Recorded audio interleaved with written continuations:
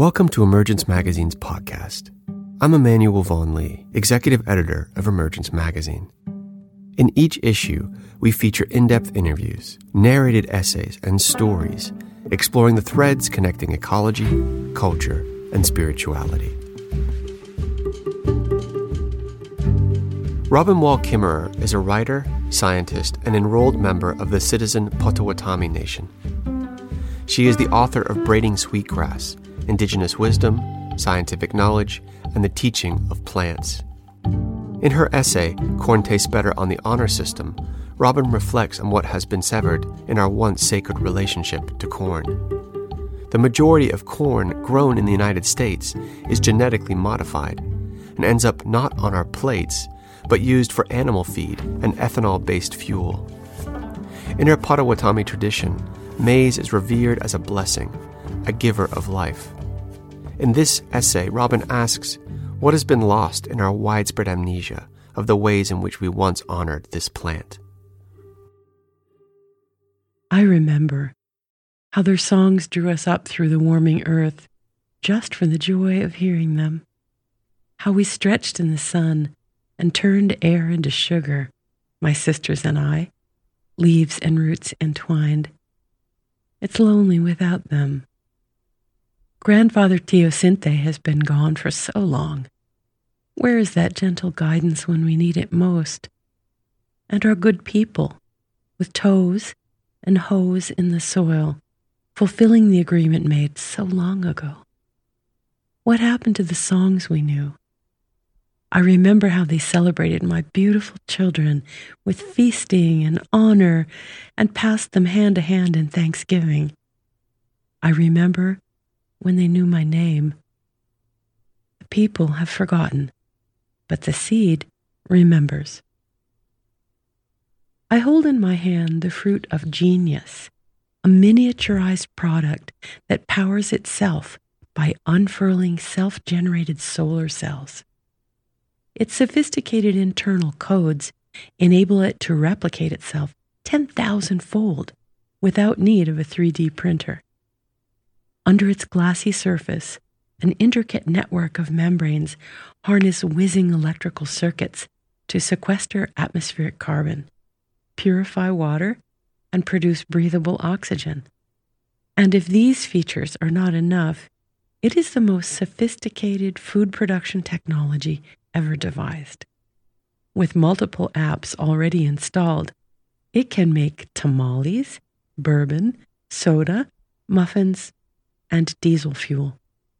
This marvel of science comes to us free of charge, not from the high-tech engineers of Silicon Valley, but from the high TEK developers living in the Balsas River Valley of central Mexico more than 9,000 years ago. It comes to us not from apple, but from maize. I hold in my hand 4 seeds in the colors of the medicine wheel: thundercloud black, solar yellow, pearly moonlight, and blood red. I hold in my hand the memory of my ancestors in the garden. The DNA in every cell carries the story of brown fingers poking these seeds into the earth, fingers just like mine, with dirt under their nails. These farmers nurtured not only food, but extraordinary genetic diversity, with the capacity to adapt to changing climates and an always uncertain future. I could use some of that now. This is the fruit of sophisticated indigenous science, traditional ecological knowledge, known as TEK. The DNA beneath the shiny seed coat is the source of resourcefulness, the creativity of corn, married to the nurture of the human. I hold in my hand the multicolored fruit of collective genius, an agreement between sun, soil, water, plant, and farmer. They have entered into a covenant of reciprocity. If the maize will take care of the people will care for the maize. When we speak of technology, we're often thinking of the consumer electronics and industrial processes that tint the cultural landscape of the digital age. But a grinding stone, an irrigation system, and an ear of corn are also technology, a word that derives from the Greek techne, meaning an art or craft. Technology is simply the application of human knowledge to solve problems, fulfill needs, or satisfy wants. A factory synthesizing high fructose corn syrup is technology born of science and engineering. And so is the process of domesticating, breeding, and processing corn by indigenous farmers. The heritage corn seeds in my hand and the corn products on your plate are manifestations of both high tech and high TEK. The tools we choose to adopt influence how culture develops and also reflect a culture's values. Corn is central to both indigenous and agro-industrial societies, but the way in which Zea maize is understood and used by each could not be more different. Maize or corn? This remarkable plant has been known by as many names as the peoples who have grown it.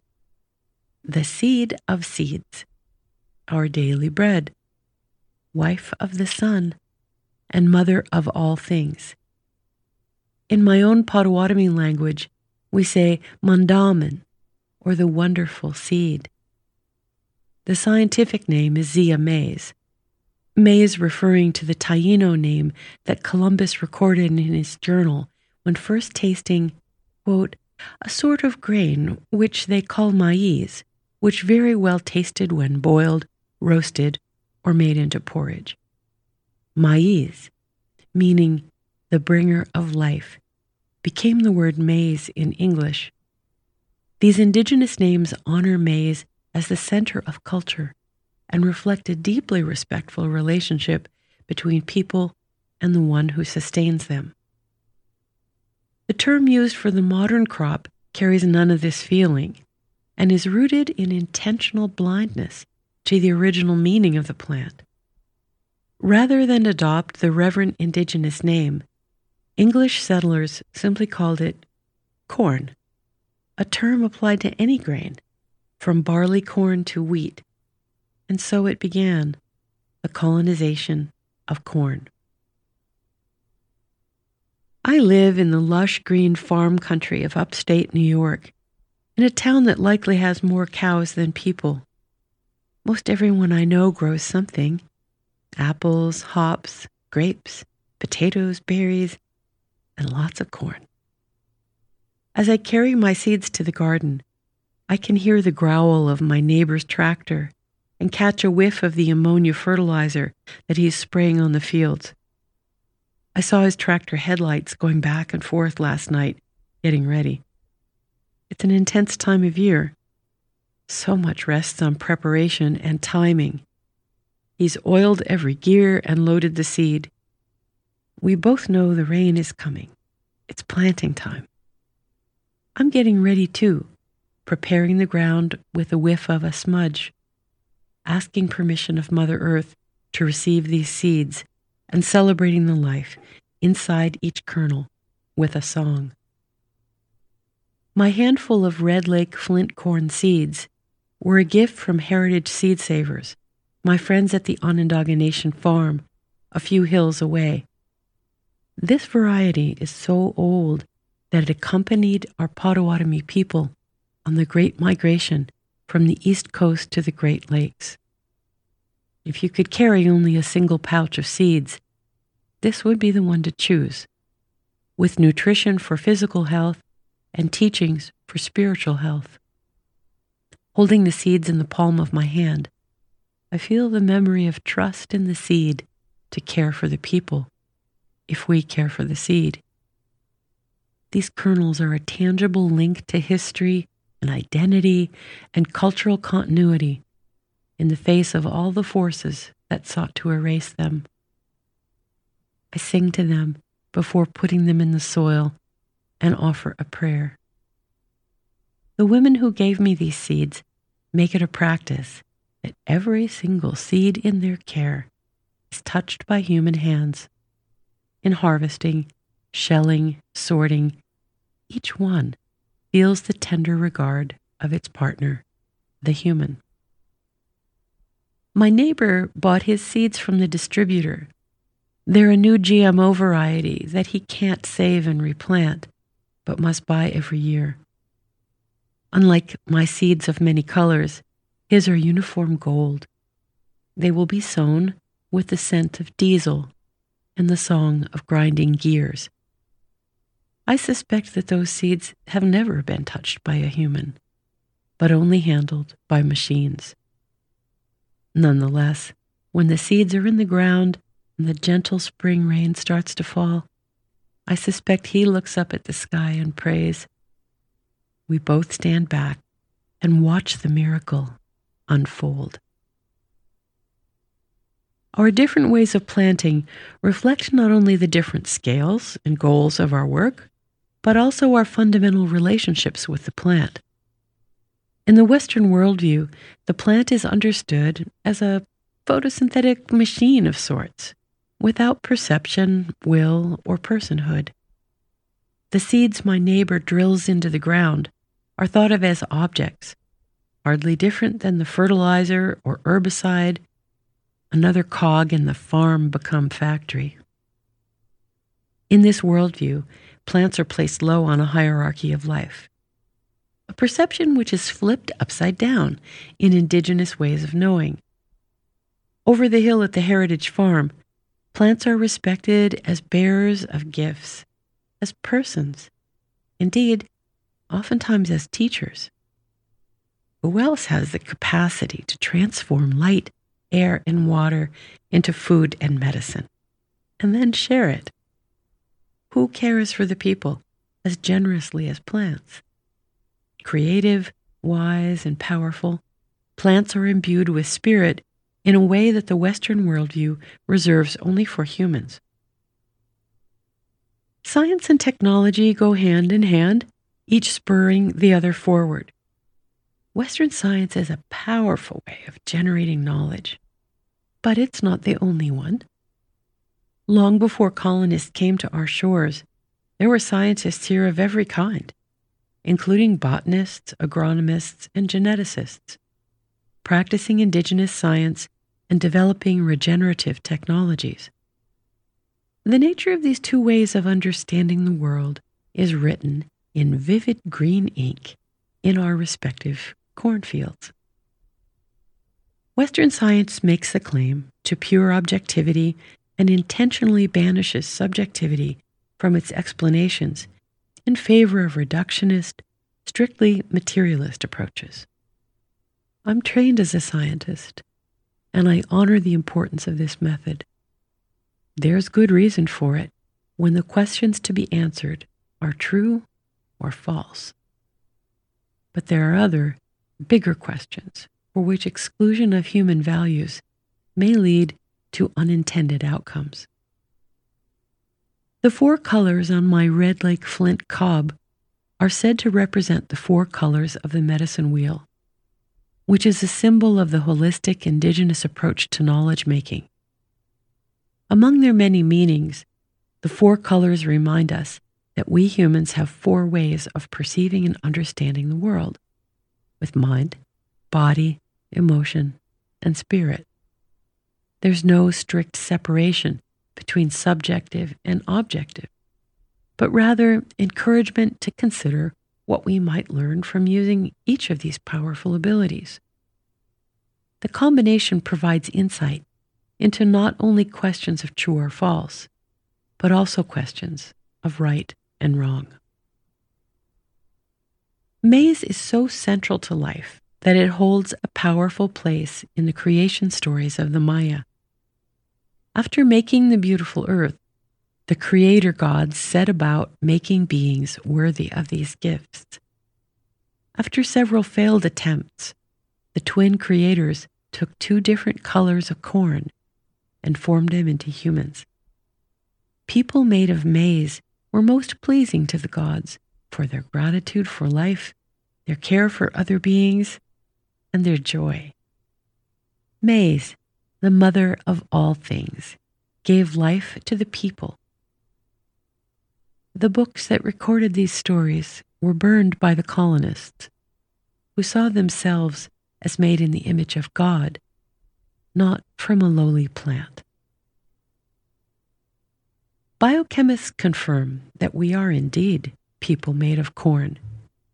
Because of its unusual photosynthesis, corn leaves a signature in our tissues written in its particular ratio of carbon isotopes. Corn-eating peoples of the Americas carry a very different ratio of these isotopes in their flesh than the wheat eaters of Europe or the rice eaters of Asia. One biochemist concluded that Americans are basically walking Fritos.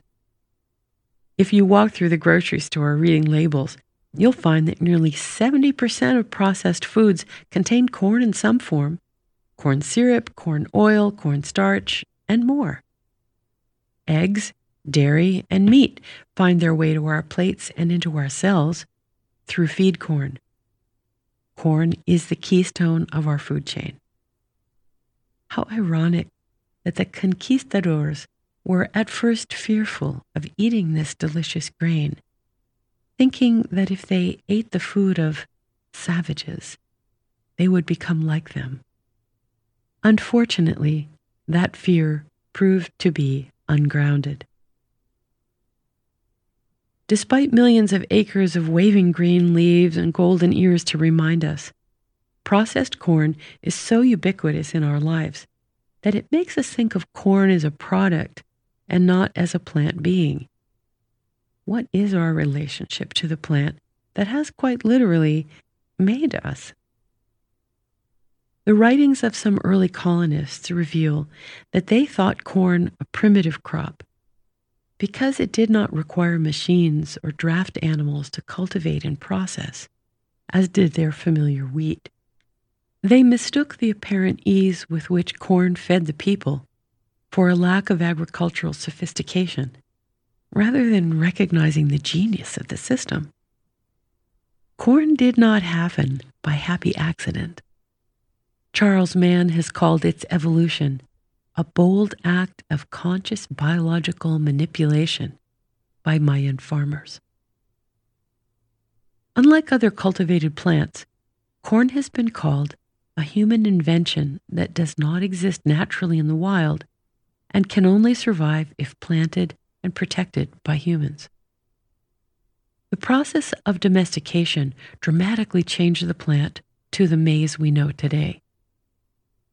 Artificial selection by observant and knowledgeable farmers led to a plant whose form and function allowed it to become one of the most efficient food-producing technologies ever invented.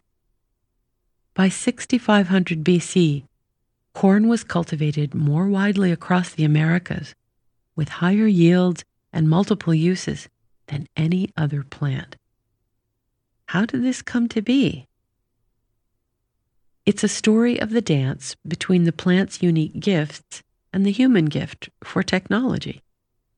Not technology in the sense of autonomous machines that separate us from the living world, but a sacred technology which unites us. Using indigenous science, the human and the plant are linked as co-creators. Humans are midwives to this creation, not masters. The plant innovates, and the people nurture and direct that creativity. They are joined in a covenant of reciprocity, of mutual flourishing. One corn origin story of our Potawatomi people names corn as the first mother of the people, a woman who trailed a green leaf behind her.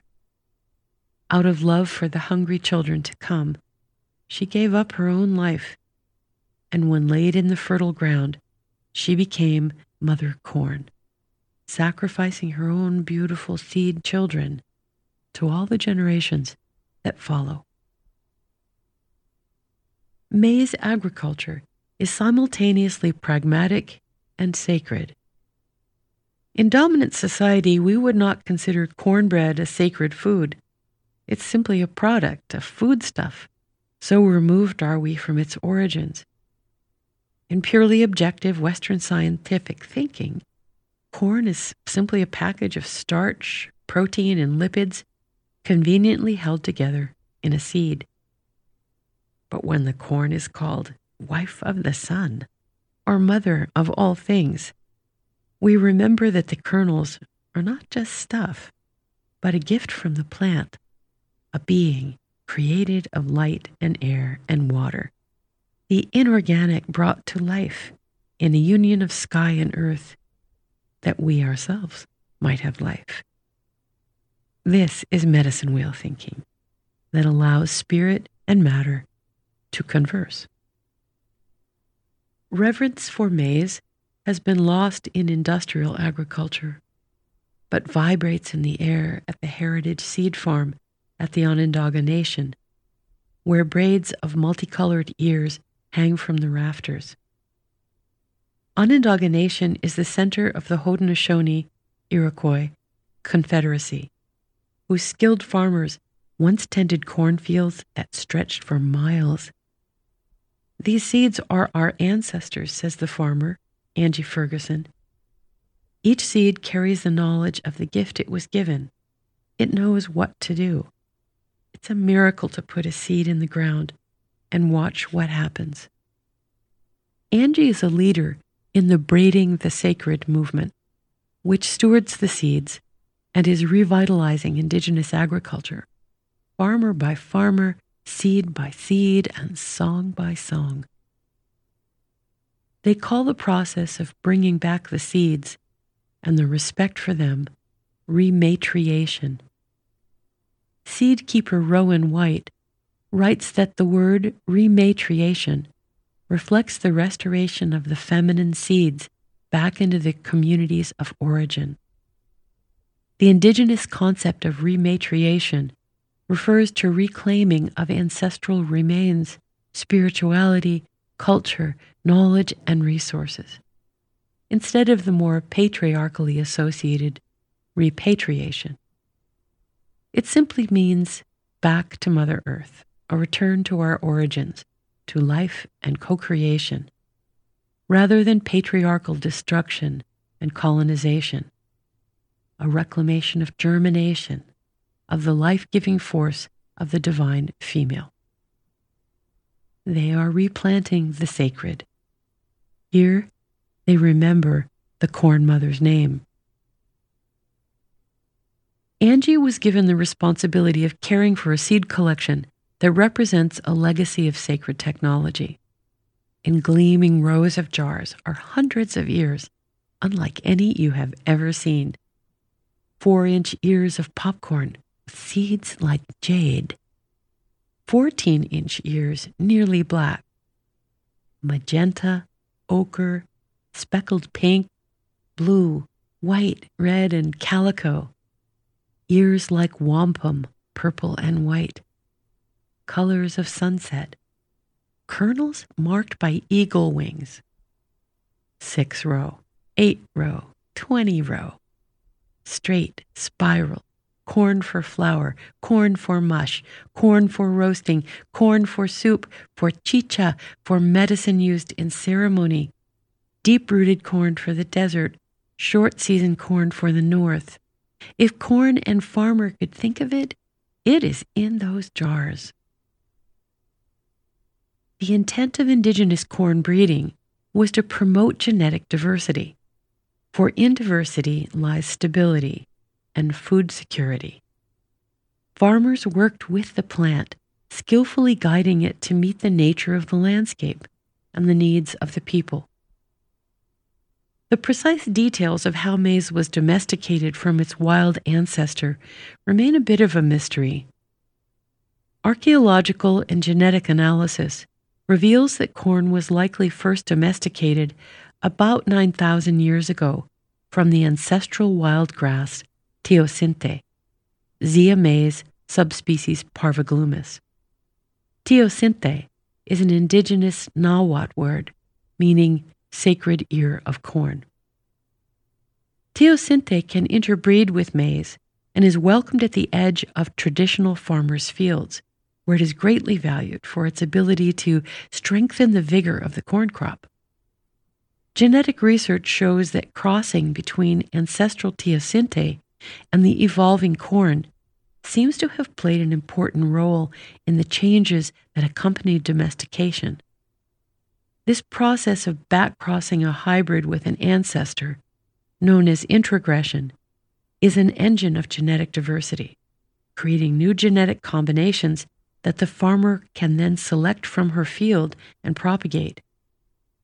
Introgression is still used in contemporary corn breeding, but the innovations that agribusiness claims with patents, in fact, originated in indigenous science, which grew from intimate knowledge of the nature of maize and its ecological needs.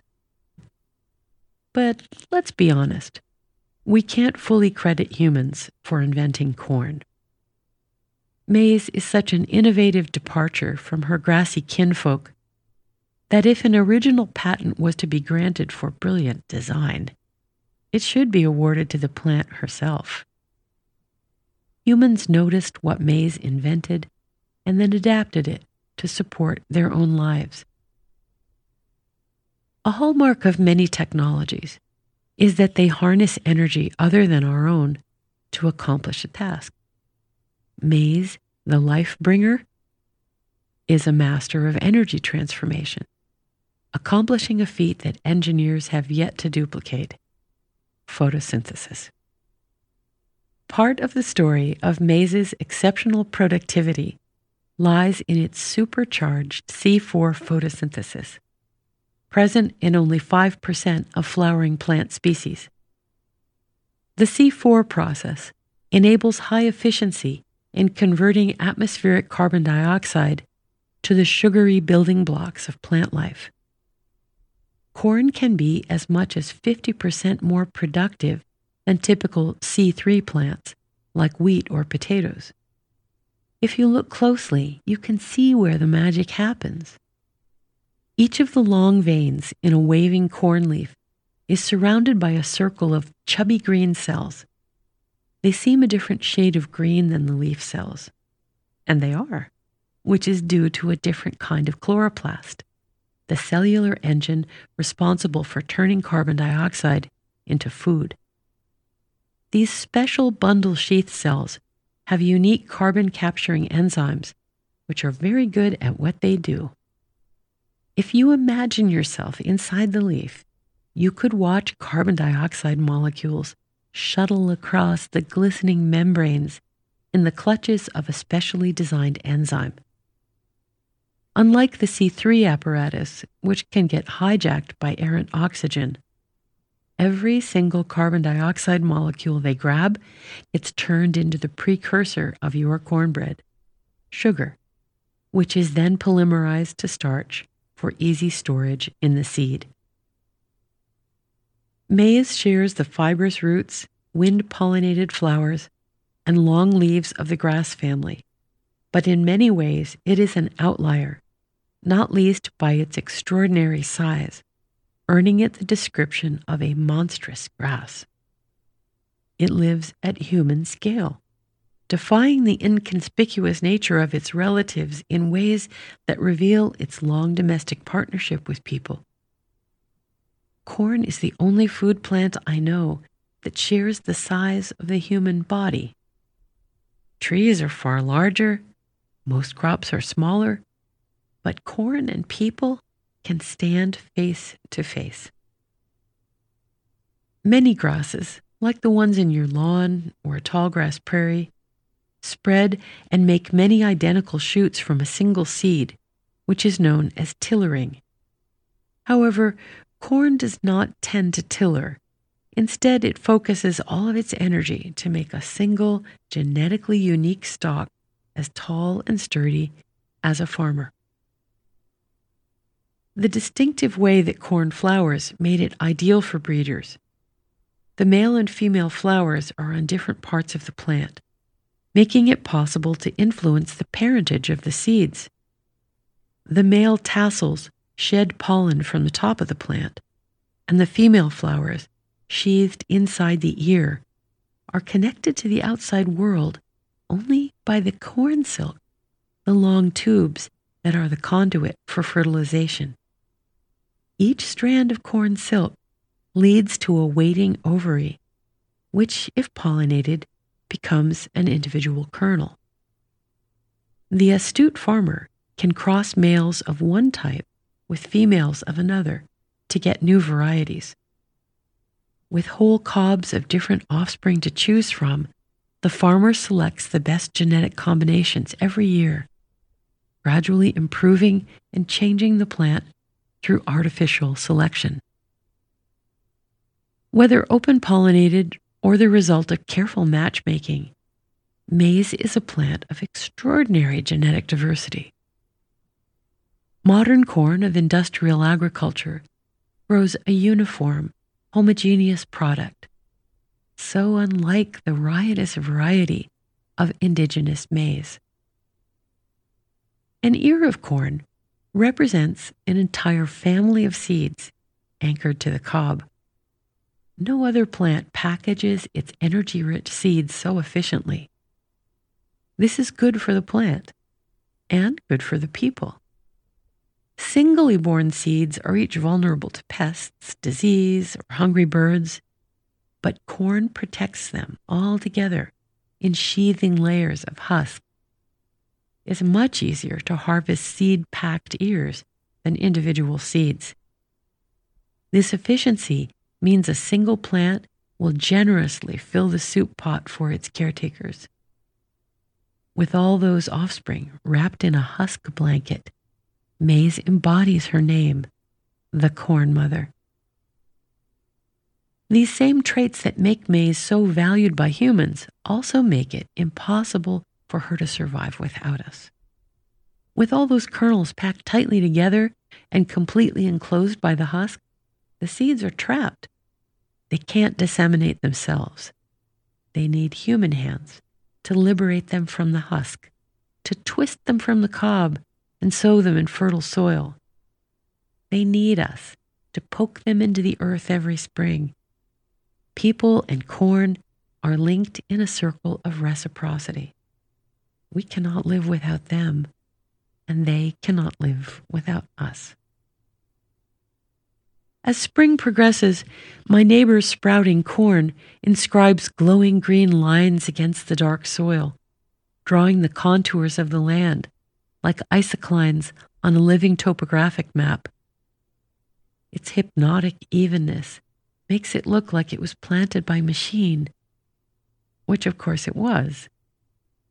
I smile at the occasional deviation where the lines go askew for a few yards. Maybe the driver was distracted by an incoming text or swerved to avoid a groundhog. His distraction will be written on the land all summer, a welcome element of humanity in a food factory landscape.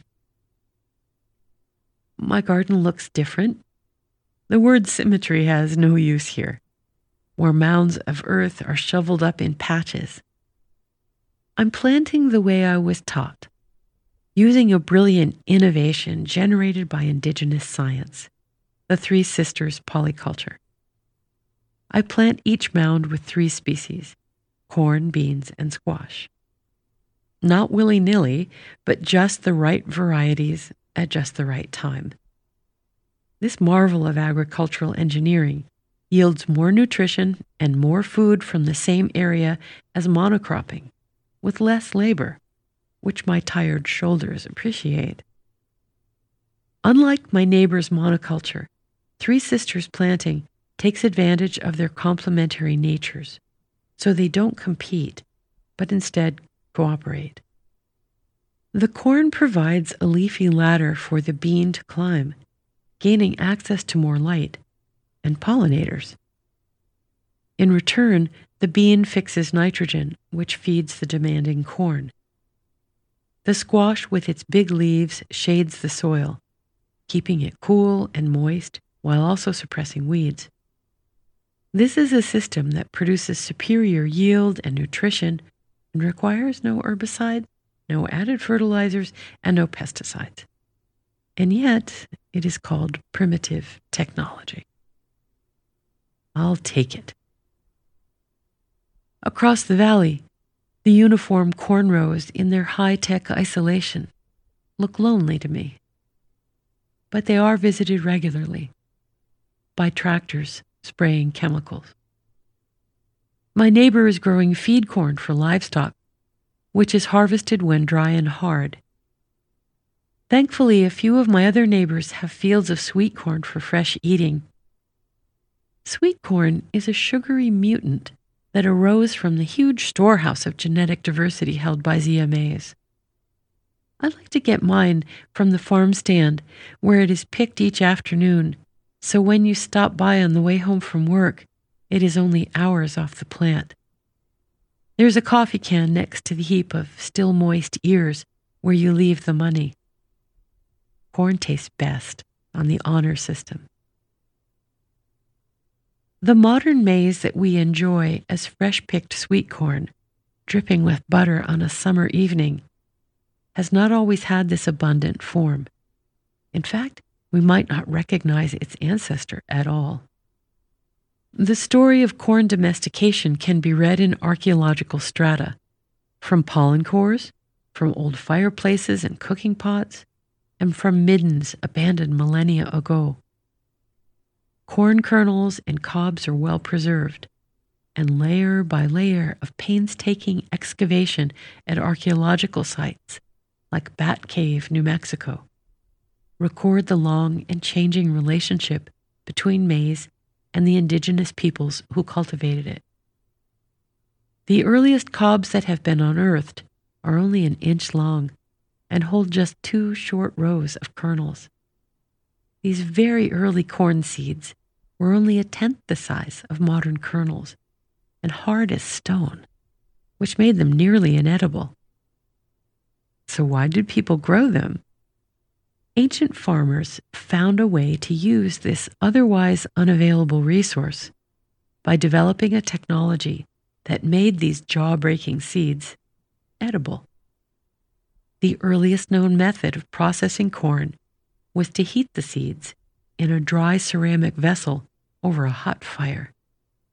This caused the moisture inside the seed to rapidly expand and explode through the seed coat in a puff of white. Popcorn. Our modern snack is an ancient technology for converting an inedible seed to a staple food. Garlands of popcorn were used in ancient ceremony to celebrate this tasty gift. Archaeological strata also include the early stage variety of maize, known as pod corn, today referred to as grandfather corn for its great antiquity. Each individual seed was held in its own short husk, like a papery wrapper. Centuries of artificial selection and skillful breeding led to a corn cob that has up to 20 rows of large seeds, collectively wrapped in one husk.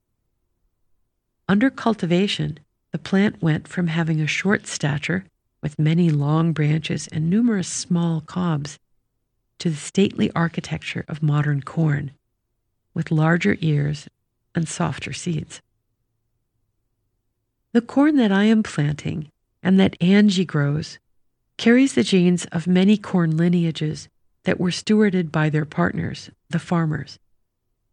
The diversity arises from the intrinsic genetic makeup of the plant. It needs to be said that all of the genes, wildly recombined with encouragement from the farmer, are corn genes. The identity and genetic sovereignty of Mother Corn is intact. The corn my neighbor is planting, like nearly all of the corn planted in the United States, is genetically modified. Genetic engineering has been used to forcibly insert foreign genes from other organisms into the DNA of maize. The genes of bacteria are introduced to make the corn more resistant to disease and insect attack, both of which plague crop monocultures. Monsanto Corporation, in concert with manufacturers of herbicides, have inserted foreign genes that allow the corn to survive being sprayed with Roundup while the weeds are killed. This technology most certainly increases production efficiency, but also poses a threat to beneficial insects, to soil, and to traditional farmers whose crops have been contaminated by pollen flow from GMO corn. This is a technology that uproots the original agreement between maize and people and makes corn subservient to the needs of agribusiness. The genetic integrity of the wife of the sun has been compromised. There's a word for forcible injection of unwanted genes. Innovation tends to spark more innovation, and ancient farmers were part of this cycle, finding new uses for corn and making materials such as cordage from leaves, medicine from the silks, and delectable ways of cooking the seeds, from dumplings to tamales. Among the most important inventions was nixtamalization, a kind of applied biochemistry that dramatically improved the nutritional content of the grain. Corn is an excellent energy source, but a diet based entirely on maize can lead to pellagra, a nutritional disease caused by low niacin. However, if the maize is processed in a strong alkaline solution, the niacin present can then be readily absorbed by the body. So traditional people have cooked maize with whatever calcium hydroxide sources were at hand, from ground seashells to lye, and that technology continues today. When I make our traditional Potawatomi corn soup, I begin by boiling the stony seeds in a pot of hardwood ash. They do the same at Onondaga and wherever corn soup is made. The kernels emerge from the gray slurry with the hulls loosened and the niacin in place. Nixtamalization has a host of other benefits. Lye-treated corn can be formed into a dough as the polysaccharide bonds are loosened, while untreated corn is too friable. Nixtamalization also removes any traces of aflatoxins, a serious toxin produced by the mold fungi that may inhabit stored corn. This is a bioprocessing technology that increases nutrition, uses all natural materials that are close at hand, and produces no waste with minimal energy expended. The sophisticated application of indigenous science. As contemporary bioengineers learn more about corn, its chemical constituents, they too are developing promising new materials from corn, such as bioplastics, textiles, adhesives, and biofuels. This new demand produces competition between hungry people in some regions of the world and cheap gas for others, and you can predict which is winning. Western science and its worldview allow us to answer the question, can we do it? But are ill-equipped to address the question of should we? When harvest time rolls around, my neighbor and I are grateful for the warm, windy days that make dry corn rattle in the breeze. At this end of the season, we watch for rain again in order to bring in the crop before it gets wet. It takes a fleet of vehicles for my neighbor farmer to bring in the harvest. Hopper trucks sidle up to a ceaselessly moving combine, which shoots a golden stream of grain from a chute into the truck. An empty one takes the place of the full ones heading to the barn. My road is crunchy with spilled kernels, and the squirrels are delighted and plump. On the Heritage Farm at Onondaga, the community gathers the ears in big baskets. In the barn, everyone gathers to pull back the husks and braid them together so they can be hung from the rafters for drying. Usually there's much laughter and chatter, but some days the barn is quiet while everyone is at ceremonies, giving thanks for the harvest. Once the corn is dry, the shelling starts. Kids at the school love this part, twisting the kernels from the cobs into cardboard boxes. Other hands will sort the abundance into 3 bins under Angie's guidance. The perfect seeds go into a bin for next year's planting, preserving the age-old process of artificial selection, of planting the best and eating the rest. Kernels of unusual color or size are set aside for consideration of their potentials. The next best seeds, the ordinary ones, go into the food bin. The promised reciprocity is underway. The agreement is alive. The people cared for the corn, and now the corn will care for the people. The people here remember what the Corn Mother taught them. There are always a few misfits, the shrunken or broken or immature. These are not thrown away, but kept in the third bin. Angie and the farm crew scatter them outside, sharing with wild relatives in the hungry time of winter. The squirrels are fat here, too. Most all of the Onondaga corn harvest is shared by the community as corn soup, cornbread, and cornmeal mush with maple syrup and berries. Angie and the crew are traditional chefs as well, restoring food culture and its nutritional benefits. All the summer's work of people and plant fills the bellies of friends and family and takes its rightful place at traditional ceremonies, nourishing people and culture at the same time. This harmonious image is far from the norm. Most corn is eaten by no one. Less than 10% of the U.S. corn crop ever finds its way to your table, and much of that is in the form of high fructose corn syrup in soda and processed foods. The middle of our country is a cornfield, roughly 1,500 miles long. What happens to all that corn if it's not feeding people? About half of it fattens cattle, pigs, and chickens, and fuels dairy production. In a hungry world, we have to remember that the efficiency of converting corn calories to animal calories is low. For every 100 calories a person could receive from eating corn, only 15 of those calories will make it to your plate in the form of animal protein. Since 2011, however, more corn has been used for ethanol production than for consumption by humans and livestock combined. At what cost? Corn production today uses more natural resources than any other crop. Around 90 million acres are planted in corn, and the last remaining remnants of native prairie and grassland are being plowed under for corn every year. Corn is a hungry crop and a thirsty one. Vast amounts of water are consumed and a staggering amount of fertilizer. Corn not only consumes a great deal, it produces a huge amount of waste.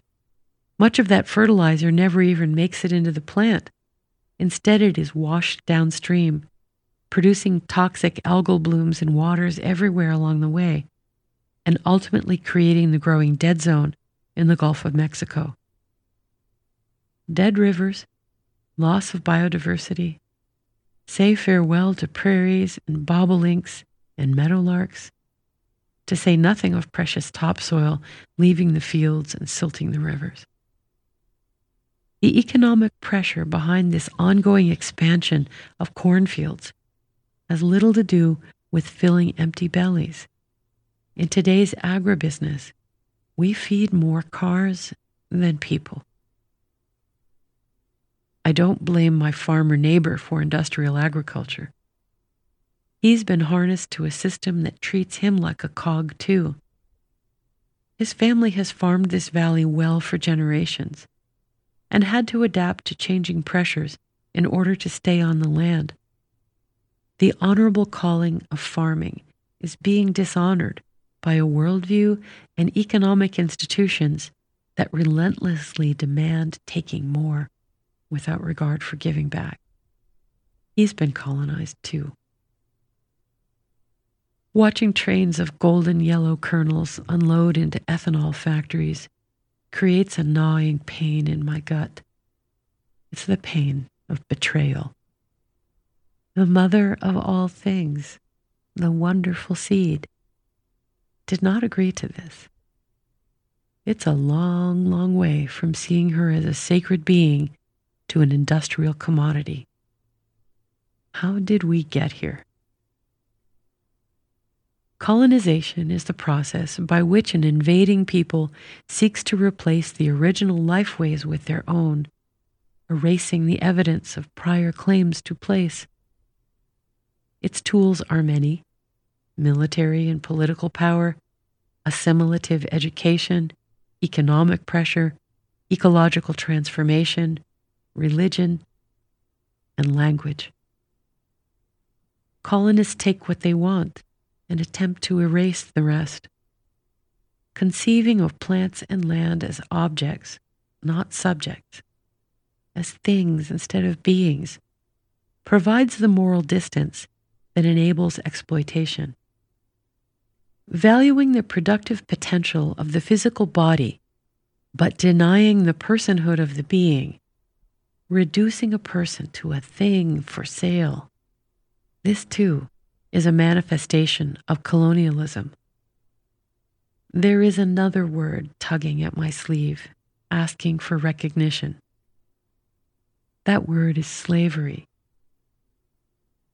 Standing alone in straight lines in poisoned fields, forced to carry genes not their own, today sacred maize is enslaved to an industrial purpose, feeding cars and factories.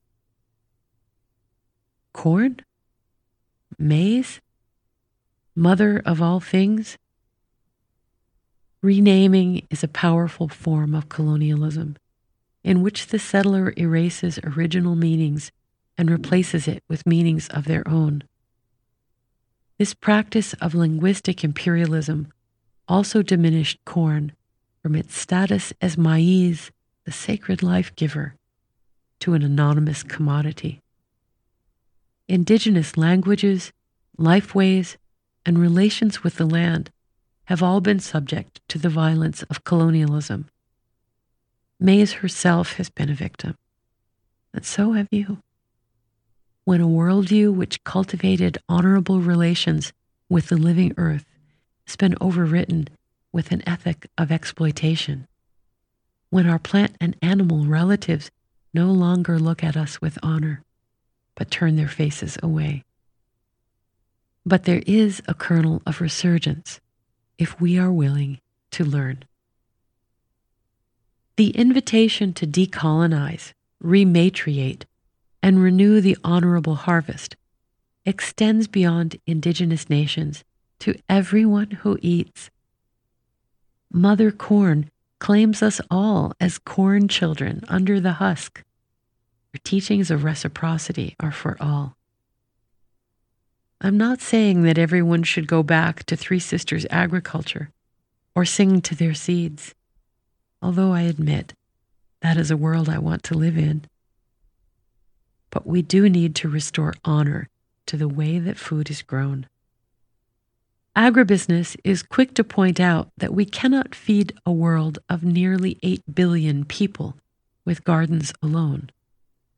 This is true, but omits the reality that most of the corn we grow is not going to hungry people. It's feeding cars. There is another kind of hunger in our affluent society, a hunger for justice and meaning and community, a hunger to remember what industrial agriculture has asked us to forget. But the seed remembers. Good farming should feed that hunger too. I'm thinking of the way that Grandfather Teosinte mingles with corn at the edge of a traditional cornfield. Welcome as a source of guidance and diversity. Might we invite ancestral knowledge into our fields for these same virtues? Unsustainable industrial agriculture needs philosophical gene flow from indigenous knowledge, a cross-pollination of respectful relationship to breed a new agriculture that honors the plants as well as the people. Together, we can remember our covenant with corn, that she will care for the people if we will care for her. Because corn tastes better on the honor system.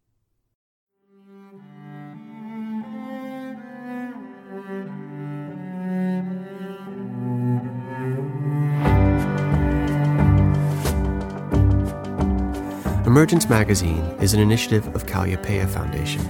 Our original essays, in-depth interviews, films, and rich multimedia explore the threads connecting ecology, culture, and spirituality.